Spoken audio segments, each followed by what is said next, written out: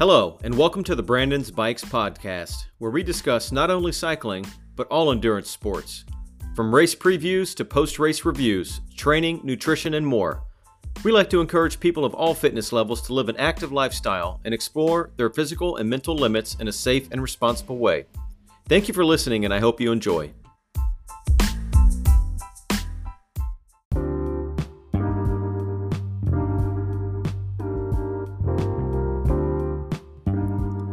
In this episode, I'll be speaking with Rob Issam. Rob is the founder of the Virginia Endurance Series. The Virginia Endurance Series is a series of races that include mountain bike and gravel races around Virginia. I recently signed up for one of Rob's races called the Rockstar. This is actually a Grand Depart style event and is broken up into 3 separate races. There's a mountain bike, gravel, and a road ride. I'll be completing the road ride. In this episode, we learn who Rob is, discuss the different races that VES has, and really dive into the Rockstar ride. Thank you for listening, and I hope you enjoy.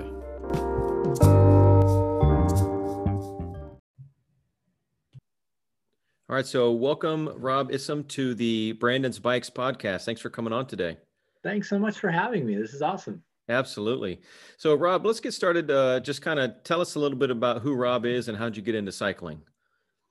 Wow. So I've been biking for fun, since I was a little kid. And then I just was kind of nuts about it and ended up BMX racing as a kid. And then did a little mountain biking. I grew up in Long Island, New York, but there was no mountains, so we just rode trails. I was going to say, yeah, and dirt bikes. But the whole sport, this was in the 80s, so the whole sport was just kind of getting off the ground back then. Right. Then I moved to Virginia in the mid 90s to coach the Ferrum College tennis team. Okay. And, and that's what brought me here. And immediately kind of got invited to do some rides and started having a great time. Started doing Kyle Inman's Virginia mountain bike race series, and I was hooked. Just love the area. I love mountain biking. And then kind of had a career in tennis all the way up until this past year, in different capacities. Worked with the United States Tennis Association and player development. But all the while I was doing racing and just cooking up rides and having fun with my friends. Nice.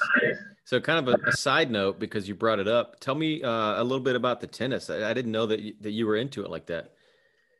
Yeah, so I didn't start until I was a junior in high school, but I immediately liked tennis, and I went to a college where I had an opportunity to possibly play, even though I didn't have a lot of experience. So I was the worst player on a really good team, but it totally got me excited for the sport, and I just was a total student of it, and I was learning nonstop. And then as soon as I graduated college, I had an opportunity to coach a college team, which was crazy because I was 23 years old. But so anyhow, I took advantage of it, and then years later, I had a chance to coach at Ferrum, and then after that, I had a chance to work for the United States Tennis Association. So I had a more than a 21-year career with the United States Tennis Association. That's so cool. Yeah, it's pretty much a dream job. Working for a nonprofit isn't you're not going to get rich doing it, but you have a lot of fun doing something that helps people enjoy. Yeah. Yeah. Did you meet a lot of pros? I met my share. Yeah, that was fun. I was in junior player development, so I was mostly working with kids. And at the end, to my delight, I was the 10 and under player development manager. Okay. And then actually after that, I was the school's tennis manager. So I just love kids, and so that was perfect fit for me. But occasionally we would do events, we'd work the City Open, or I'd go up to the US Open, or do other things where I would get to hang out with some pros for a little bit. Very cool. Yeah. Very cool. So always been active then, always been cycling or playing tennis or something like that. So yeah, pretty cool. The 2 sports that I just kind of came into my life are both lifetime sports. So, I'll be a tennis player forever, and I'll be a cyclist forever too. That's good, man. That's good. Yeah. So when I moved to Virginia, I kind of had it in my head that I always wanted to do some sort of bike packing. I've been a cyclist for the last 6 or 7 years, and but I've never done any overnight trips. And When did right you after I got move? here, when did I move? Yeah. I got here in June of last year. Oh, okay. Yeah, Welcome. yeah. My wife, thank you, thank you. Yeah, my wife and I moved from California out here. So, Right on. um, but yeah, I always had this idea that I wanted to do bike packing or this extended gravel ride, something adventurous, because I started getting into like adventure riding out in California. And so right after I got here, I saw the Virginia Endurance Series pop up on my Facebook feed, and I saw the Rockstar Gravel Route, and I'm like, "That's it, dude! Like that's the race I got to do." So I started following all the VES stuff on Facebook. But so why don't you tell me a little bit about what is the Virginia Endurance Series and kind of how that got started? So it started, we were pregnant, my wife and I, with our youngest son, who's now 8, Ryder. And I was actually sitting in the bath reading Dirt Rag. And Dirt Rag had this article about the like Southwest Endurance Series, which was a lot like what the Virginia Endurance Series came out to be, but it was like every month they would do like 100-mile dirt riding event, and it was kind of a race for them. I think they kept like unofficial results, and they would always like finish at a brewery or something like that. It sounded so fun, and I was thinking, man, that would be amazing to have something like that in Virginia. We've got so many trails and gravel routes, and it was, and Tons, yeah. yeah, it was just single track stuff at first, which was awesome. Um, but I was also, because we were pregnant, like for me, like I love racing too. So I was thinking, like paying to race constantly, like as much as I wanted to, was more than my future budget with our newborn baby was going to Yep, allow. absolutely. So I thought I could put on a series or help to put on a series that would be free. And it would just be like, hey, we'll do this, we'll ride somewhere else, we'll have another adventure. Like we'll just make a whole calendar of adventures and we'll all do them together. And it would supplement our training and it would be super fun.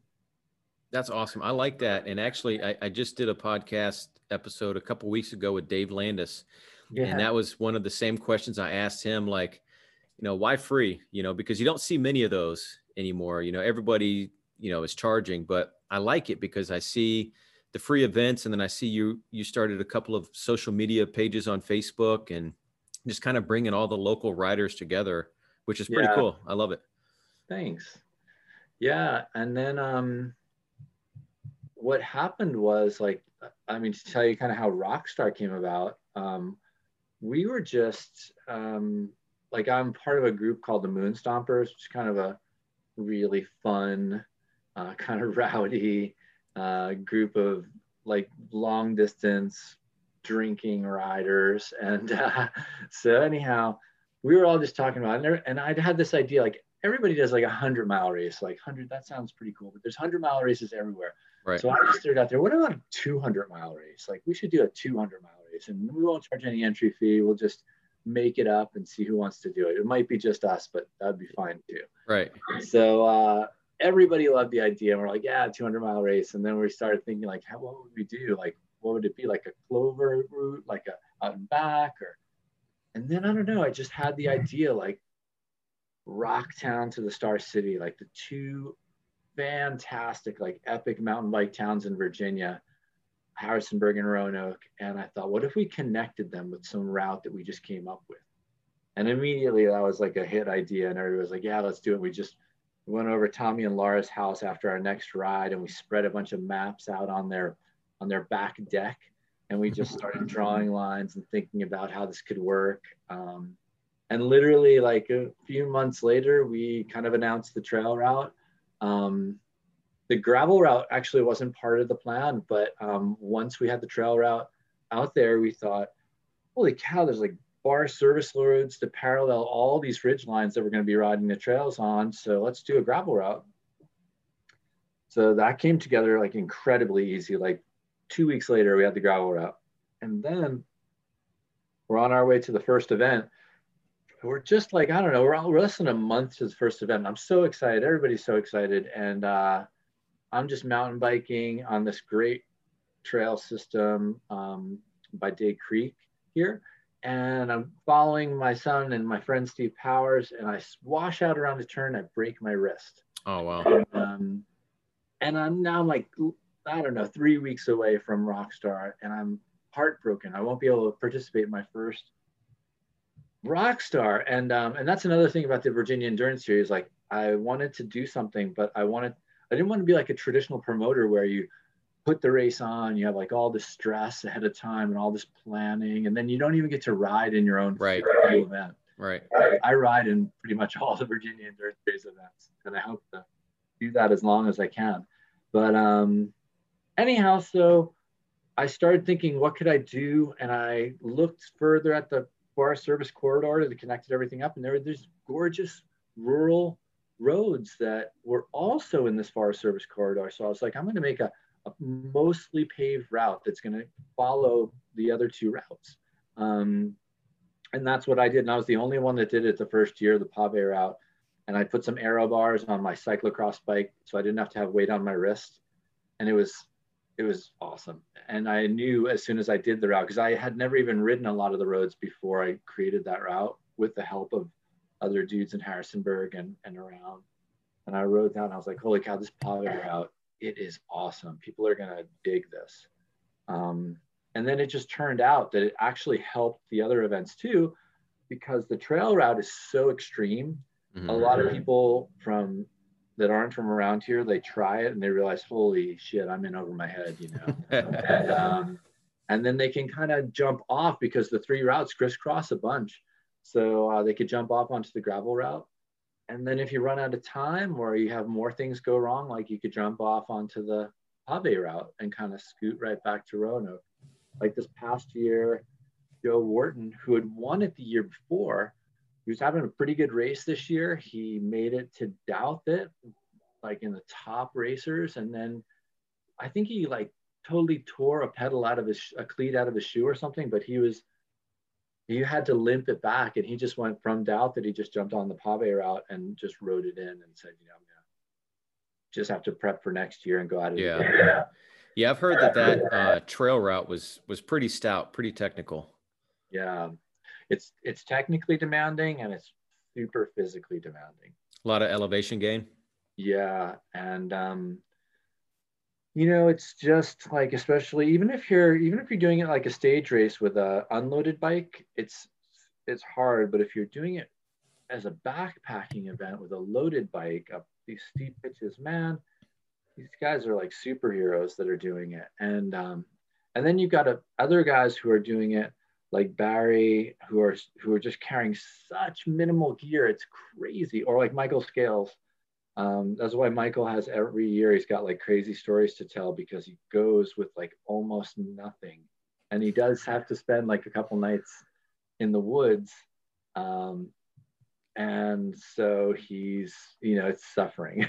Yeah. Yeah. No, I think that the three different routes are good, because if you didn't have the Pave route, you might have lost me on that one, because initially I was like, the gravel route sounds so cool. Like, I'll go out there, that'll be my first bike packing trip. But then I got to thinking about it, and it was too many firsts. You know, I'd never done an overnight trip before. I'd never ridden that long. I didn't have any of the bags. Like, I was just like, that might just be too much to bite off. So I bumped it down to the Pave route. And then, you know, over the next year, I think I'll probably talk myself into it, but it's definitely something that's interesting. Yeah. That, you know, I think I'd be down for that later. The Pave is like the gateway drug to get you into it. Is it? Nice. Yeah, you're gonna love it. And then you know, I have to say too that like I really wanted the Rockstar experience to be approachable too. Just like you're saying, like I had a really good friend, Jeremy Miller, who had never bike packed before either last year, and just got to Harrisonburg and did the Pave route and overnighted in Douthit. Or it was just outside of Douthit. He hammock camped. So I don't know if you're familiar with the Virginia Mountain Bike Trail, but it's like this phenomenal adventure. It goes like from Winchester all the way to Damascus. Chris Scott crafted it over years, and a number of guys rode it, and I've ridden sections of it. And that single track trail is amazing. And it's so hard in sections that like the number of people who can really do that and enjoy themselves is such a small number of people, like Hmm. and out of all these mountain bikers and all these possible people. But I wanted Rockstar to be like more approachable. And the trail route's not, it's hard as hell, but it's not as hard as the Virginia Mountain Bike Trail. And it's approachable because it's only like, it's 3 days or 4 days or, 5 days, but it's not like you don't need 11 days to do it or something Right. like that. Yeah, that's a lot. That's a big time chunk to bite off. Yeah. And then to give you like other ways to experience Rockstar and be part of it, like the at the Grand Depart. Like you'll see next year when you're at the Grand Depart, like it's electric. Like you're around there, you're chatting up with all these other folks that are bike packing, different levels of experience. Some are at the tip of the sword in terms of fitness and preparedness, and they're going for it. And others are just having an experience. They're touring, and having the maximum like fun that they can have, and they're Yeah. not going too crazy. So it's cool that Rockstar has like that broader appeal. So now talking about training, how do you train for something that's multi-day, like the trail? I mean, are they doing 100 miles a day and you just basically train for kind of like a century? Because I think it's hard to look at it like, oh, I'm training for a 500-mile ride versus 100-mile rides or something like that. Yeah. So, well, I have to say that I've done the Rockstar Trail in 4 days as the stage race. So like Chris Blankenship, like local guys like that, and Joe Wharton and Barry Croker and Abe Kaufman, like they could give you a better, like deeper insight into this. But I'll tell you what happens if you're trying to do it. I mean, you basically you have your big day on the mountain bike, whatever that works up to be. Like it could be a 5 hour day in the saddle, and you just keep pushing that up. Hmm. You're starting earlier and you're riding longer, and like you're getting up at 4 and you're on the bike by 5 and you don't come home until it's dark, like you literally create routes for yourself. And then so there's that, like there's making that one day your big ride day, like epic, is like sort of stage one to kind of approaching something like this. And then I think what a lot of the guys do is that they string days like that together in training. Hmm. So they might still overnight at their house, but you don't just, like a lot of times people will have a big day on the bike and then they'll recover for a day or 2 days or 3 days. But instead, if you want to try to do an event like Rockstar, you do a huge day and then you wake up the next morning and you do another huge day. Yeah. And that starts to prepare you physically for what this is. And the sleep, like everybody who does it as a racer is sleep deprived too. So like that's easy to practice. There's not Right, right. I think very, that's the biggest piece of, well, I don't want to say the biggest piece. I think there's a lot of pieces, but stringing those days together is key because I mean, if you're at the point where you can ride 2 or 3 or 400 miles, then doing a 6 or 7 hour day in the saddle is probably not that big of a deal. So if you could do that, once or twice a week, that's not that big of a deal. But if you do it 2 or 3 days in a row, then it really starts wearing on you, yeah. for sure. Yeah, like I'll see like Chris Blankenship's my local friend, and I would see like him when the year he 2 years ago he was amazing at Rockstar. He would have won it if he didn't get off track. He like kind of made a wrong turn, and then well I shouldn't say that because you never know what's going to happen, and if you Right. hadn't made the right turn, some other thing could have happened. But he was super strong and he's a fantastic technical rider. But that year I remember he would ride his bike to a group ride, and then he would do the group ride, the longest version of the group ride that there was. And then after the group ride was over, I'd see him go like out and do more riding like, Hmm. into the night. And sometimes he'd get somebody else to go with him, and other times he'd just be doing it solo. But it's sort of like that type of thing where you're just putting effort on top of effort to build you up to these sustained, long, like crazy efforts that they're on, Right. or other. I Right. mean, all these bikepacking events like demand that. Um, yeah, and then like I think it really like it depends on how competitive you are too, because if you're just out there to experience this, I mean, the thing is like the trail route's so technical and so physically demanding, you can't go if you're not in good shape, you're just going to be brutalized by the route. Yeah. It gets demoralizing. Like you Yeah. give up mentally, you know? Yeah. You'll give up in the first, the first day, the first 10 hours if you don't prepare well for Rockstar, because it's not like that first, even getting to Reddish Knob is so hard. Yeah, It's not, I mean, it's not that hard. It's like 3, 4 hours or whatever, but it's a hell of a climb. It's like hours of climbing it right is. out of Yeah. the gate. So I went down there and did a training ride. So, gosh, what was this? This was fall of last year. So a few months ago. And I started at the coffee shop in Harrisonburg, and I was planning on doing the gravel route at that time. So I rode to is it George Washington Forest? Is that where? yeah, And then what's that climb like once you hit George Washington? That fire road, Union Springs. Union Springs. So I'm riding, I'm riding, I'm riding, I'm riding. I'm like, holy shit, man! Like this climb, it never stops. And I'm Yeah. like, I start looking at my watch and my mileage. I'm like, all right, well, I think I'm gonna have to turn around here in a minute and start heading back. And then I got to thinking, I'm like, dude, that's going to be like 2 or 3 or 4 days worth of that, you know? Yeah, I will say that the start for the gravel riders is the hardest part. Okay. So that climb up Union Springs, and I don't know at what point you turn around, but it keeps getting worse. Because what happens is it's a long, long fire road climb, and then it becomes a really rugged fire road climb. And then there's like these puddles that go completely across the road, and there's like you got to like bushwhack around them if you don't want to get wet, or you ride through them and risk, I don't know, depending on the temperature, you risk maybe like Jeremiah Bishop said he was going through them and his bottom bracket was totally submerged, and Oh, wow.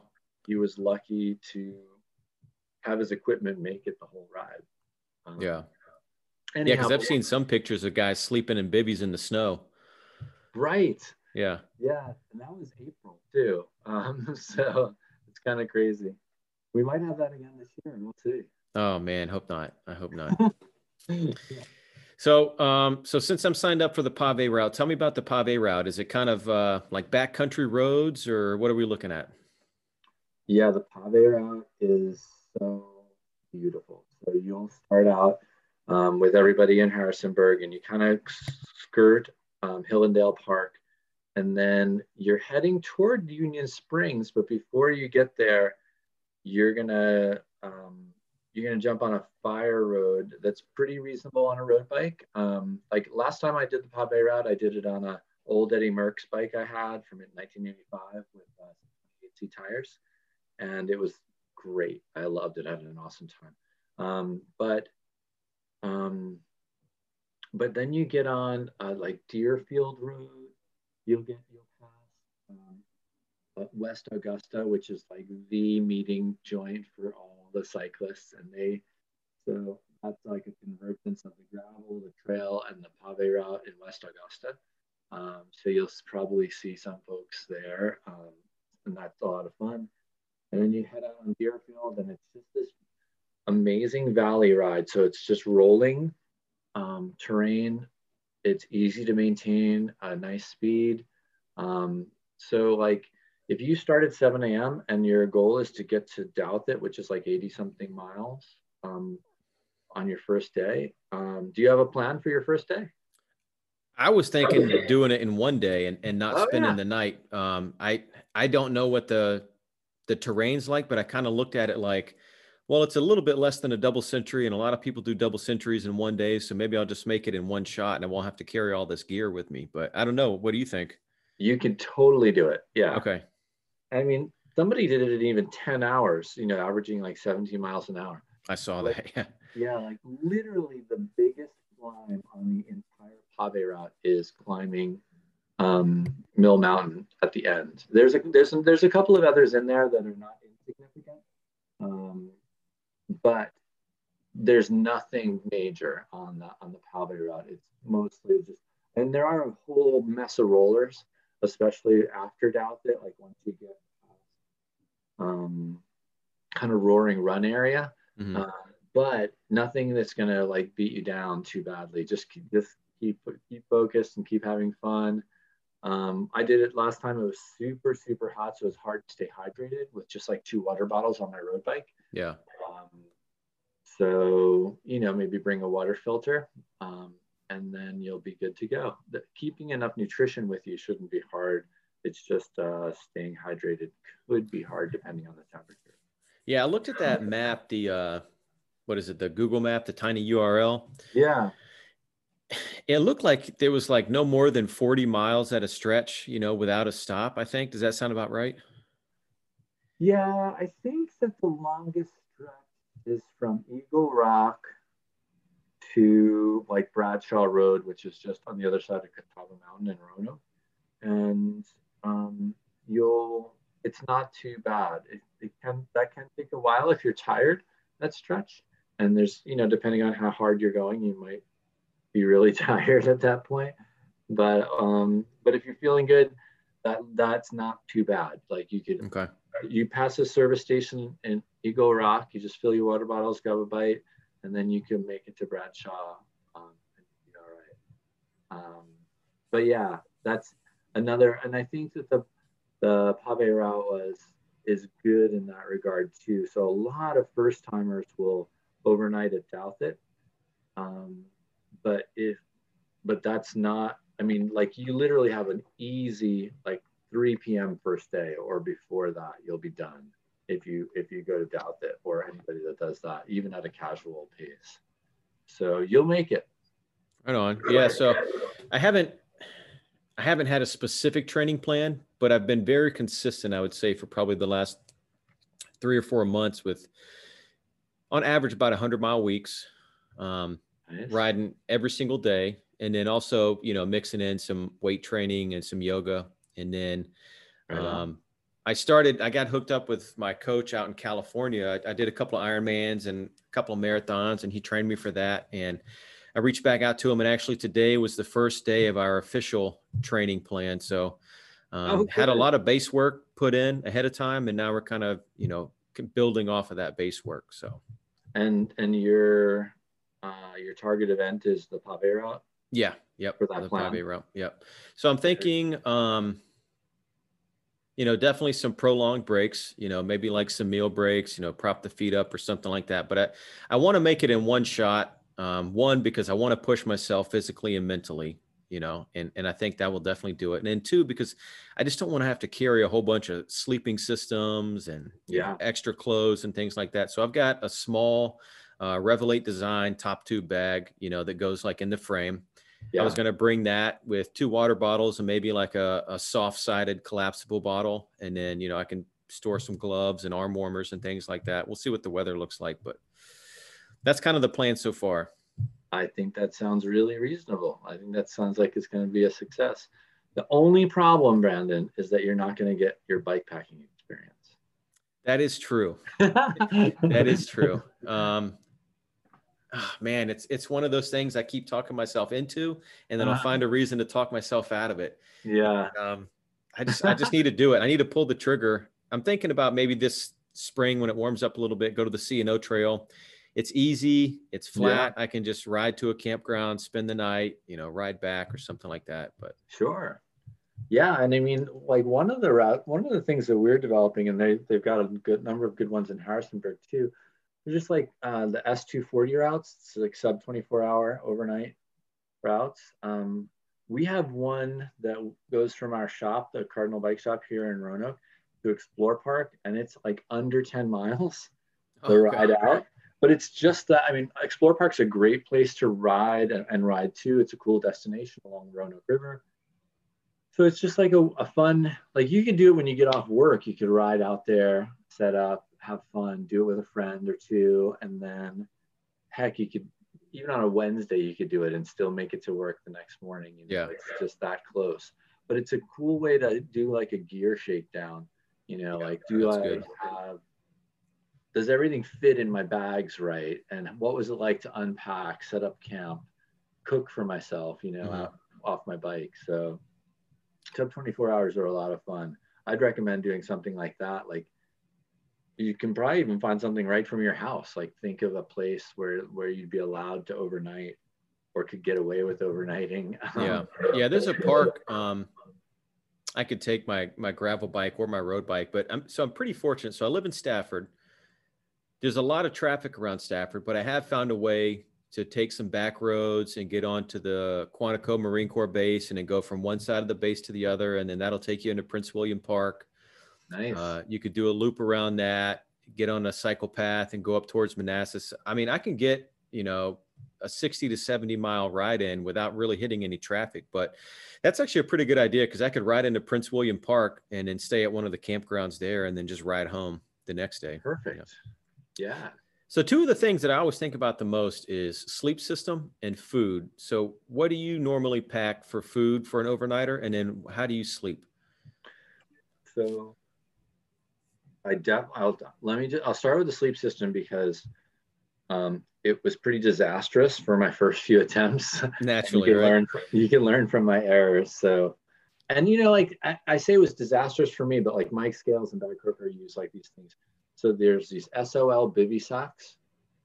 They cost like $50. It's this emergency bivy that packs down to like the size of your fist or a can of Coke or something like that. Yep. And all it is like reflective material on one side and a little cinch cord around your head. And so the thought is you crawl in, you maybe use one of your shoes as a pillow, maybe put on some wool socks and maybe an extra layer that you were carrying to try to retain some heat. And you just crawl into that, sleep right on the ground and get a good night's sleep, or try to. Right, try to. Yeah, so that's like ultimate lightweight. That I've tried. I've done that. So I've done that, what I just said, that sleep system, and I was totally miserable and I didn't hardly sleep at all. I've also, another one of my miserable nights was in the summer. I thought, oh, it's summer, it's nice and warm. I'll just do a quick bike packing trip. And I just threw a lightweight hammock and one extra layer of clothes. And then so I headed out and it was warm. And then when I realized I wanted to sleep, I pitched my hammock, added my layer of clothes, climbed in, and then I was absolutely freezing like within an hour and I didn't sleep at all. Yeah. So, I mean, and I'm like 50, so like my blood flow is maybe not as awesome as somebody who's 20 years younger or whatever, but you got to kind of know your own temperature requirement and what you're comfortable with, because it's not even about it's like, to get the rest that you need, being comfortable for you is what it's all about. Right. So the system that I've found myself using now is a down sleeping bag. It's like a 40-degree bag, which doesn't seem like it would be that warm, but when you combine it with a good sleeping pad with a good R value, and then an extra layer of clothes. So that's like become my system. So, and I use an ultra lightweight tent that I picked up from Big Agnes. I think it's called the Fly Creek. Mm-hmm. Yep, I've heard of that. A sub 2-pound, 2-person tent. And they say it's 2-person, but you got to really like the other person if it's 2-person. Right. Yeah. Anyhow, so really light tent, reasonable bedroll with a good R value. And I know like a lot of people, like David, I think is using a quilt. And if you're a back sleeper, that works out really well if you're not going to move and you're just going to lie on your back, because you don't really need the extra weight of a full sleeping bag. But anyhow, so that's been my system for my recent trips, and it's worked out great. What does that come in weight-wise? What are you looking at for your whole sleep system? So I think my sleeping bag is under a pound. I think it's like 14 ounces or something like that. And then the bedroll is probably similar to that. And then the tent is 2 pounds. So under 4 pounds total for the sleep system. Okay. Which, that's pretty light. It's not as light as some of these other guys are doing, but that's not bad. Yeah, I keep going back and forth between the hammock or the tent, and I like the idea of the hammock because you're not on the ground. You're not going to get the creepy crawlers, crawling on you. And then if it's raining or if it's wet, you don't have to worry about that. You're elevated a little bit. Yeah. But I've seen that those tend to be, I could be wrong, I think that they're just a little bit more in weight and in size maybe than some like the Big Agnes. I don't know. It's so that I think a lot of people love hammock camping, and they swear by it. Like my friend Paul Sullivan loves his, and so you got to bring the thing you can't, a lot of people forget is you still need a bedroll. You have to put something between you and the hammock to retain body heat. If you forget that, you'll be cold for sure, even in the summer. And then when you add a rain fly, then yeah, you're getting pretty close to the weight of a tent, if not more. Yeah. So like if I just got an off the shelf like hammock with straps and with a rain fly and the straps and cords to tie that down, to get all of that under 2 pounds, which is the weight of my Big Agnes Fly Creek, is hard. Right. And then but bivy sacks are a great way to go too. If you really want to be minimal, you just get one that covers your head if you want to keep the bugs out. Sometimes people have trouble with controlling moisture in those. Yeah, that's what I've read. And you're just wet, which sucks. But if you get a good one, or you just have your personal sleep system dialed in, or the ventilation, or you can breathe and make sure your breath is leaving the thing. I don't know. I know there are people that swear by bivvies too. So like that's really your three options is to go.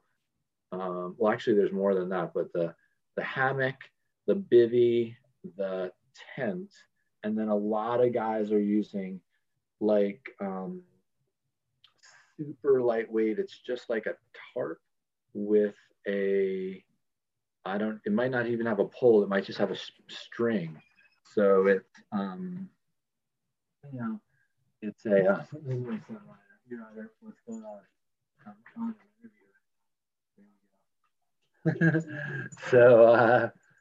So yeah, like my friend Johnny Robinson, he has this ridiculous lightweight. It's like this featherweight tarp from Mountain Laurel Designs, and which is if you're interested in getting some really good gear, Mountain Laurel is like amazing, and it's made right here in Roanoke. Oh, okay. Super, super lightweight, very comfortable, not inexpensive, but you absolutely get what you pay for with the gear. Right. Cool. So yeah. Right on. And then what about for food? Do you take a camp stove, or are you just eating like energy bars at night? So I have, in the stuff that I've done, it's always been like, I'm always like looking for speed, so I'm not carrying anything to cook with. And all I do is bring things that I can eat without heat. And then, it's not the most appetizing stuff, but it gets it's calories, and it makes it workable. I have done like, touring where I'll bring everything. And I'll bring a stove, and I'll bring food, and I'll make a meal, and that's super fun. It's like, bike pack. I mean, it's like backpacking on your bike. Yeah. One thing I've noticed is like a lot of these bike packers or tour racers don't have the healthiest diets. I mean, you're stopping at a gas station, or you're bringing energy bars, and you're like filling your top tube bag with French fries, and you're just on the road going, Yeah. And you can get away with eating a bunch of crap, when you're burning that many calories. It's still probably not awesome for you. It's really challenging. So like Joe Wharton, he carries with him. He was the guy that won it 2 years ago. He carries everything he's going to eat with him at the start. So he'll do this 300-mile event. I think he just did a 360-mile event in Florida. Oh, geez. He didn't stop at all at any gas stations. Completely self-contained. So that's like one approach, right? And I believe he's vegan or vegetarian, so that way he can really control what he's doing. But man, he's got to carry a lot of weight around in the beginning of the ride. Yeah. So then you have on the opposite end of that spectrum someone like Abe Kaufman, and Abe basically called ahead and found out what they had food-wise at all the places he could potentially eat along the Rockstar route. And then he had it planned. Like he knew he was going to sleep in Dalton. He was going to try to be to this place in in Covington the next morning, and he knew what he was going to order, and he knew the phone number, and he called it in. He called while he was on the ride, so the food was waiting for him and hot. Oh, wow. He picked it up and kept rolling. That's smart, man. That's race planning right there. He was an exceptional planner and strategist. That's cool. And he's also just a kick-ass rider. So it all came together for him last year. It was amazing. Nice. That's good. So now I know that Virginia Endurance Series, I've seen a couple other rides that you do. Pantani. Mm-hmm. Is it Pantani, not XL, or was it Pantani 25? Yeah. I can't remember. And then there was a Gravelocity. That was another one. So tell what other ones do you do, and kind of talk about those. Yeah. So we try to have something every month. And 2021, we've got something most months, but because of COVID, I'm not like pushing people to get their events online. But the three that we have to kick off the year are Gravelocity, which is this kind of kick-ass gravel ride from it's just outside of Roanoke and Troutville. And it's these absolutely gorgeous routes. And it's everything from a 26-mile route to almost a 100-mile route. Mm-hmm. Which takes like a super heroic effort to get that done in a day. And then Pantani Ride actually existed before the Virginia Endurance Series was even a thought. Oh, okay. Yeah, they've been doing Pantani, the Sevendales, Earlyville, which is right outside of Charlottesville. And it's a killer ride, Brokeback Mountain. It's a punishing 50-mile like gravel bike, but a lot of people ride mountain bikes because it's so steep in sections. It's sort of a tradition. Every February, you go kind of punish yourself against the Pantani ride. And it's cool because if you just do it, it's going to help your fitness. It's going to help you. Absolutely. A lot. You know what I mean? So just get yourself, like, people just get themselves to Pantani. Some people are like raring to go in February. Others are like surviving. But either way, just participating helps. And then, last year, I think, or the year before, I asked John Petrolak, I said, hey, how would you like to just share one of your training routes and we'll make it a Virginia Endurance Series, right? So John's one of the best riders in Virginia mountain biking. And John's like, yeah, I've got some killer rides. So we did this Girando 100, which is our March ride. And it is so good. It's absolutely fantastic mountain ride. And then it is also he crafted a gravel route in the same area. So you can bring whatever bike you like, and you're going to have a kick-ass time. I'll say that gravel ride is just so good. For some reason, there was a running event happening last year at the same time. So we canceled the mountain part and just did 100% gravel ride. And okay. Everyone was delighted. It was awesome. And then, we got a whole bunch of others throughout the year. We have one called the Terrapin Mountain Predicament. The Tour de Dirt is in October every year. Absolutely legendary Floyd gravel. It's just so good riding. We've had tricky weather a number of the last years. It's almost like a signature thing about Tour de Dirt now. There's always bad weather, it seems, but it's just such good riding. People don't care and they just keep coming. In fact, this year, I think it was sold out. It was a ton of people and it was horrible weather. But then we have a few others that, we have this thing called the Gamut at Carvin's Cove, which is where people every November try to ride every trail in the Carvin's Cove system in a single day or over the course of 3 days. So it starts on Black Friday, Saturday, and Sunday. It's broken into 3 stages, 2 mountain and 1 gravel. So you can do them all in one day or one each day. We've had all kinds of events over the years. We used to have one called Neptune's Challenge, which was where you start in Paint Bank on the West Virginia border, and you ride across the state of Virginia to the Neptune Monument in Virginia Beach, 313 miles. You get the best names for these rides, man. I don't know who comes up with these names, but they're so good. Yeah, it's fun. That one was just kind of like, we ended at this monument where there's an enormous statue of Neptune, and it's super cool monument. We're like, yeah, Neptune's challenge. That's nice, man. That's cool. Now, what is this thing I saw on? So for the Pantani ride, there was an update on Facebook saying like it's not being hosted this year. You can go out and ride it on your own, something like that. So tell me the story behind that. Yeah. So generally we just pick a date. It's normally sometime around Valentine's Day, and then we meet at 10 a.m. in this field, and then everybody does this mass start rollout. And it's a lot of camaraderie. It's a lot of fun, even if you're freezing your ass off. Like it's been like 9 degrees one year or whatever. Oh my gosh. So, but this year, because of COVID, Albemarle County has prohibited any events from taking place.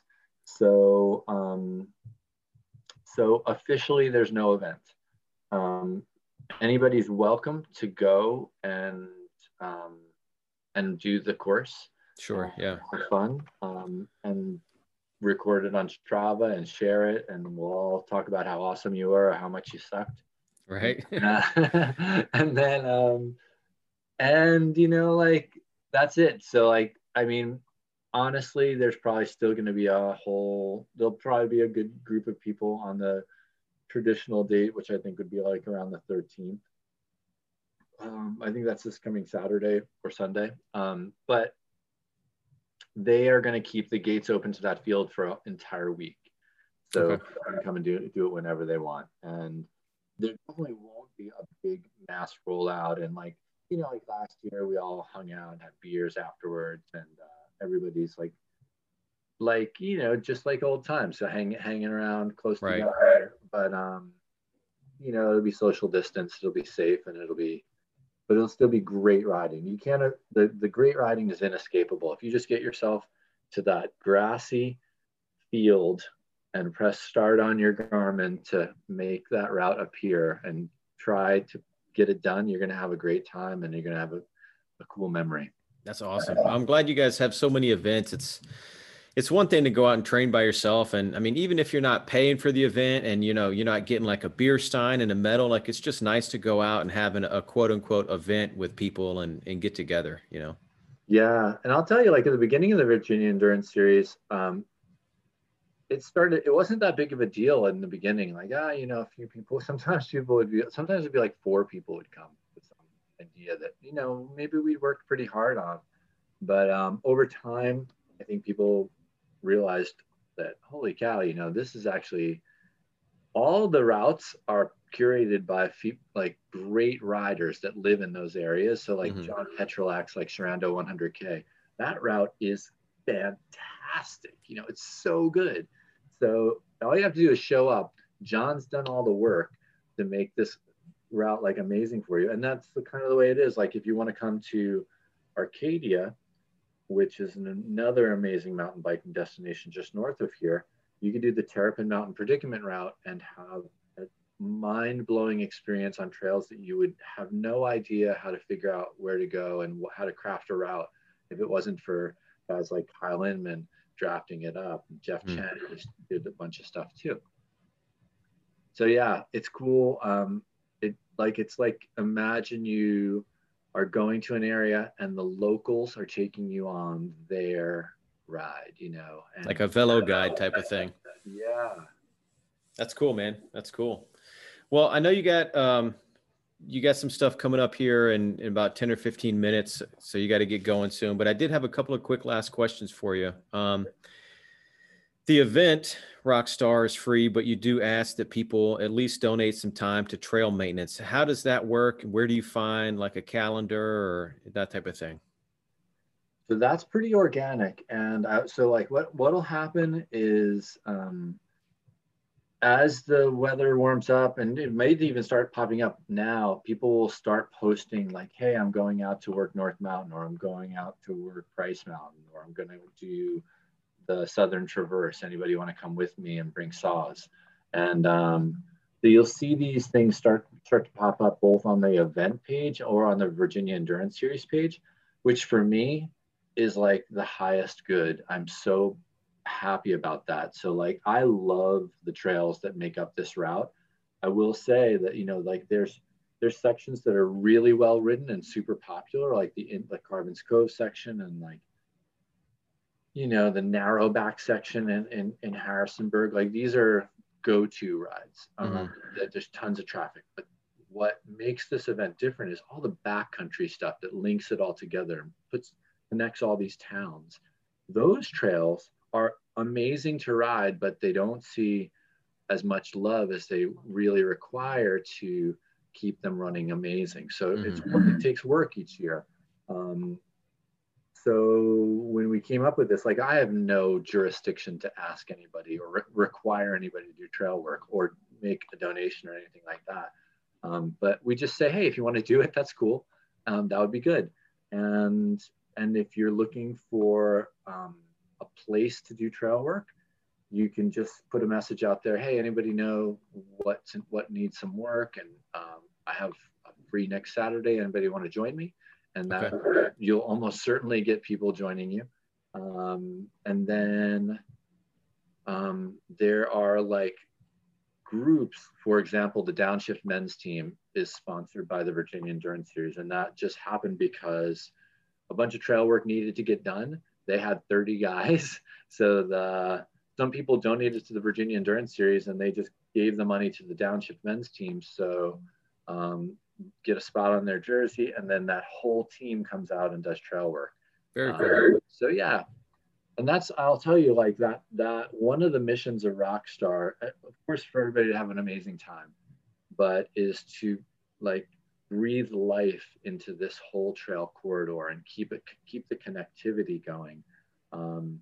So like there's the Arizona Trail Race and the Colorado Trail Race. Like Rockstar will eventually rise to those ranks. You know what I mean? Like yeah, absolutely. The East, and it's so cool because it's centrally located on the East Coast. So like we have people from New York coming to this race, and Pennsylvania and Maine, and we've also got people from Florida coming. It's pretty reasonable for everybody to get to. And anyhow, it's getting pretty big. It's on bikepacking.com now, right? Yeah, and we just had the fall one had that little feature where that was pretty cool. We actually owe them some material. We're poised to be one of their featured bikepacking routes. Okay. But we have to get like some story content and a bunch of pictures. That's one of the things I'm not awesome at is that. And so like I luckily have some really good friends that are better at just getting pictures, creating stories, getting it to those folks. Like Laura Ham wrote that nice feature that was talked about them and their tandem experience this fall on bikepacking. So that was just amazing. So well, whatever pictures I take, I'm definitely going to take the GoPro. I've got a YouTube channel also, and I try to make videos of my rides, and I like seeing people's videos and pictures. So I'm definitely going to take that on the route, and I'll share whatever I have with you, and you can, send it out if you want to. That's awesome. And I will say that I think it's going to be maybe even ready now. It's going to be ready really soon, but Jess Daddio was hired. There's some sort of grant that was won. I don't really know the details of it, but my buddy Steve Ambrose, who is the owner of Downshift Bikes and Brews, he really loves the Rockstar route. He's going to help with shuttling riders and helping with the stage race and offering like guided tours on the route. Okay. So he helped organize a promotional film for the Rockstar route that Jess Daddio is producing. Oh, sweet. So it's going to be, I don't know, like a 1 or 2 minute thing, but I'm sure it's going to be amazingly well produced. She's fantastic.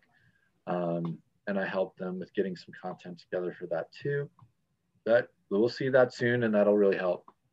That's awesome. That's awesome. Yeah. Well, if the people want to reach out to you and get information about one of your rides or whatnot, where can they find you? I mean, the best place, if you're thinking about a Virginia Endurance Series event, is to connect with us on Facebook. You can message the Virginia Endurance Series. You can also message any specific event, just put something in a discussion. And I call it the VES middle management team. That's myself and like all the guys, anybody who's willing to answer questions and help with route creation and whatever logistics there are. So somebody from the VES middle management team will certainly get back to you and answer your question. I'm on Instagram, Captain Insano, and then also on Facebook too. Captain Insano, real quick, where'd that come from? That's a long time nickname. I don't know. I've been cooking up these long, like ridiculous rides and getting people lost. That's good, man. You and the names once again. Awesome. Well, Rob, thanks very much for joining us today. I appreciate it. Hey, it's been a lot of fun. Thanks for having me on. Absolutely.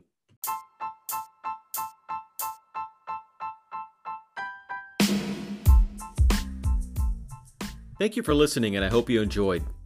Please consider following me in my adventures on Facebook at Brandon's Bikes, on Instagram at Brandon's Bikes, and on my YouTube channel, Brandon's Bikes. If you have any questions or comments, please feel free to email me at brandon@brandonsbikes.com. Until next time, train smarter, not harder, and enjoy the adventure.